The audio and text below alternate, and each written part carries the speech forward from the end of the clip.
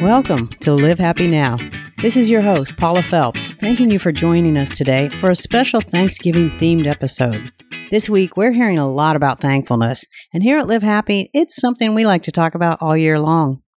Live Happy CEO Deborah Heisz drops in this week to talk more about why gratitude is so important, what it really means, and what it can do for us. Well, Deborah, it's always wonderful to have you in the studio and on the line. Thank you so much for taking time to talk to us today. Well, it is my pleasure, and I know we're going to talk about one of my favorite topics, so that even makes it more my pleasure. You know, getting to spend 20 to 30 minutes talking about stuff you love is never a burden, and as you all know, I love Live Happy, and I love our topic for today. Yeah, this is one of my favorites too, and so that's why I was really excited to talk to you about it, because I like it, you like it, it's going to be fun. So I guess we should let everyone else know that what we're alluding to is gratitude. Yep, being grateful, a key part of living a happy life. You know, what's so interesting is that we get so much about gratitude during November, and, you know, Thanksgiving is coming up and we talk about thankfulness, and outside of Live Happy walls, it tends to often get neglected the rest of the year. Like, we don't give a whole lot of attention to gratitude or to being thankful. Do you see that tide turning at all? You know, I think I do. And maybe it's because I live in a little bit of a bubble, just like you do, and that, you know, this is what we do. You know, we're out building this and we talk about it all the time. But, you know, we have a civil discourse problem right now. And it's really? And it's an obvious problem. And for those of you who are going to hear this much later, you got to know we're recording this on election day. So if you know what I mean by a civil discourse, it's really an incivil discourse right now, or an uncivil discourse. And I think there's a bit of a backlash to that, in that there's a certain group of the population that isn't grateful or expressing gratitude. Perhaps they're grateful, but they aren't expressing it.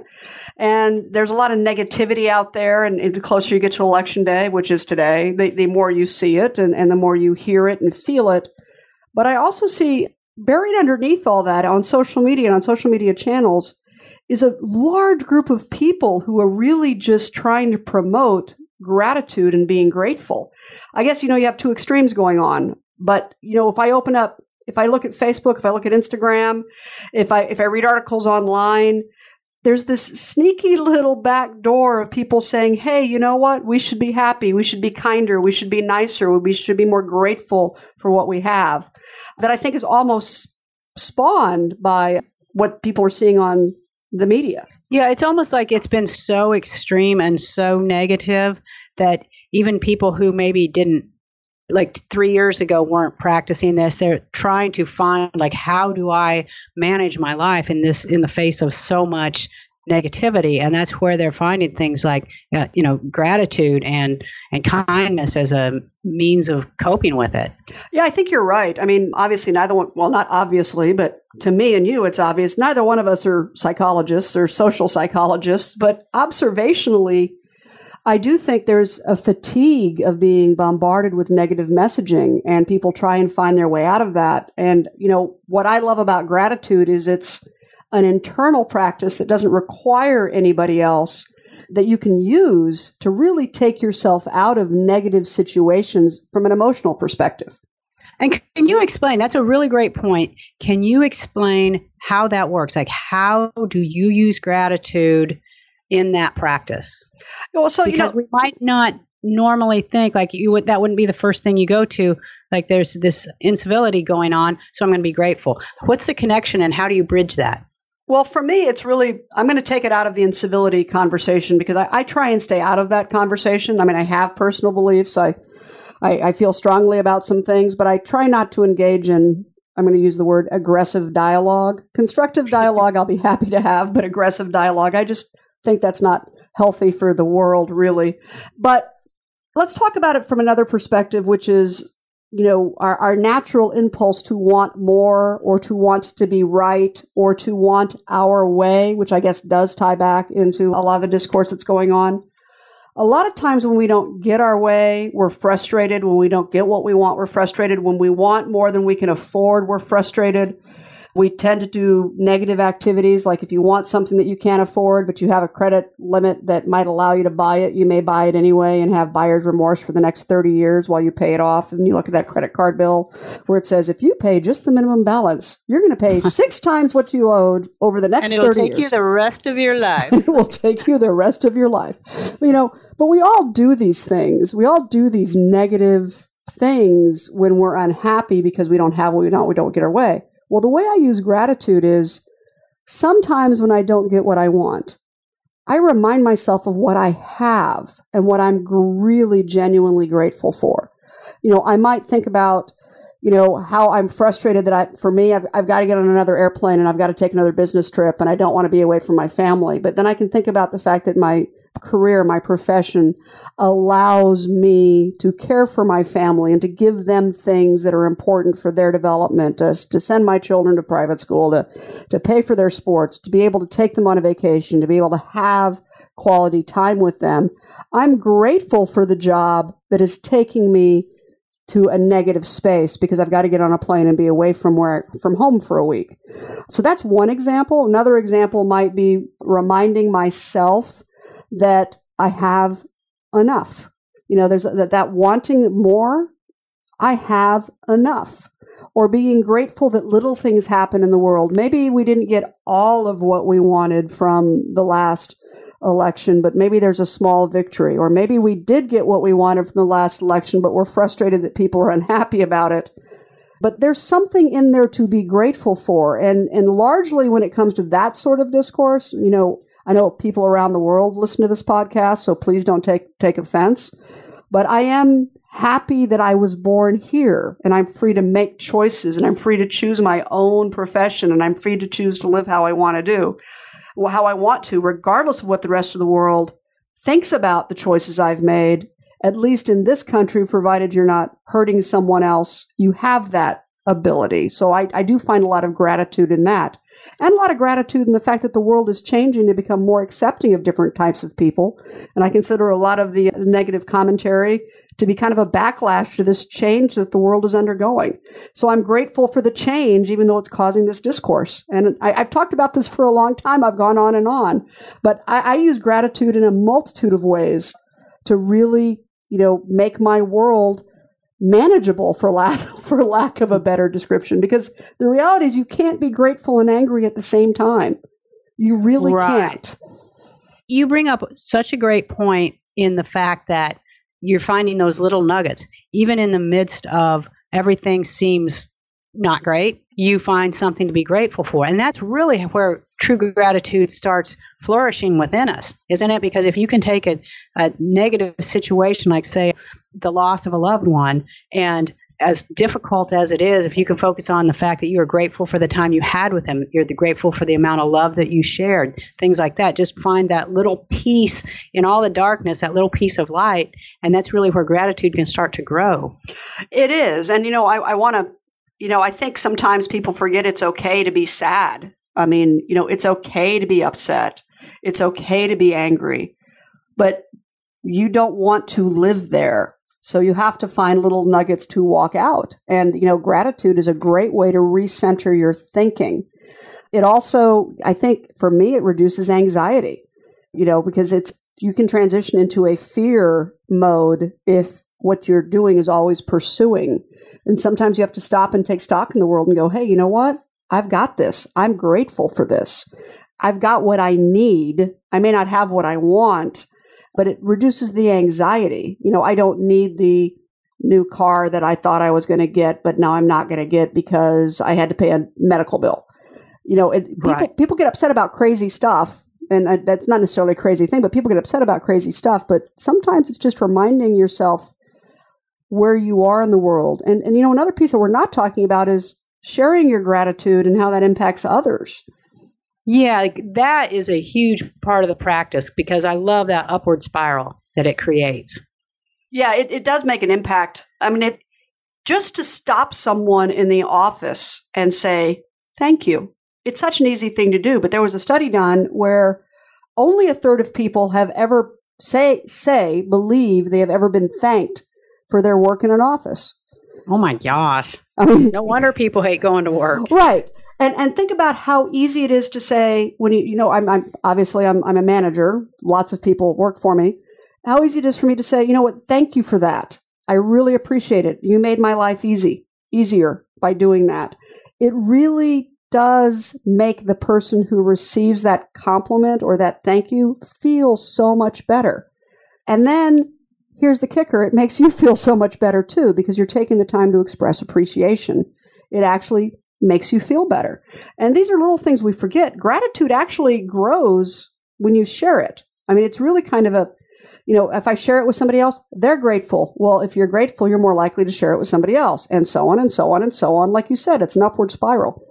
And there's no downside to it. It's not like if I do this, I have to, okay, you have to lose some of your negativity. You have to lose some of your grumpiness. But, other than that, if you want to consider that a downside, there's really no negative side effect to gratitude. No, there's no negative side effect, and it's free every single moment, free and easy to access every single moment of your life. Well, here's something that I do know about you is you and I are similar in the fact that for both of us, gratitude comes easily. It's one of our top 5 character strengths. And so we kind of get a little day pass, I think, when it comes to practicing it, because it's something that's very easy for us. It comes naturally. So what about people who don't have that as a natural strength? How do they go about cultivating that and really nurturing it so it becomes more natural for them? Well, one of my favorite exercises, and this comes out of the Via Strengths book, Sean Aker talks about in his book. In fact, almost every happiness practices book, it's in Live Happy, 10 Practices for Choosing Joy. Gratitude's one of the practices. It's in almost every book you could ever pick up because it works. If you want to work on your gratitude, and believe me, gratitude has a massive impact on your life. And you don't have to believe me. There's all sorts of statistics out there, studies out there that show that gratitude has an impact on your overall happiness and well-being, without a doubt. And I'll try and we'll get the editors to post some of that information on the website when this podcast is posted so people can go there and look at it. But one of the easiest practices to do, it's easy to do and it's easy not to do, so you actually have to do it for it to work, is take a journal and put it next to your bed, and every day at the end of the evening, write down 3 things you're grateful for. And they have to be specific. It can't be, I'm grateful for my 3 children, Zach, Emma, and Quinn, every single day. Because yes, you're grateful for them. A more specific instance might be, I am grateful that my son Zach gave me a big hug when I came through the door today because I really needed it. That's a very specific example. Those are the things you need to write down. And you only need to write down 3. And some days you might just be grateful that you made it home and it's time to go to bed and you want to turn off the lights and that's it. And that's okay, because there are days like that for all of us. Even those of us that live happy, we have days like that.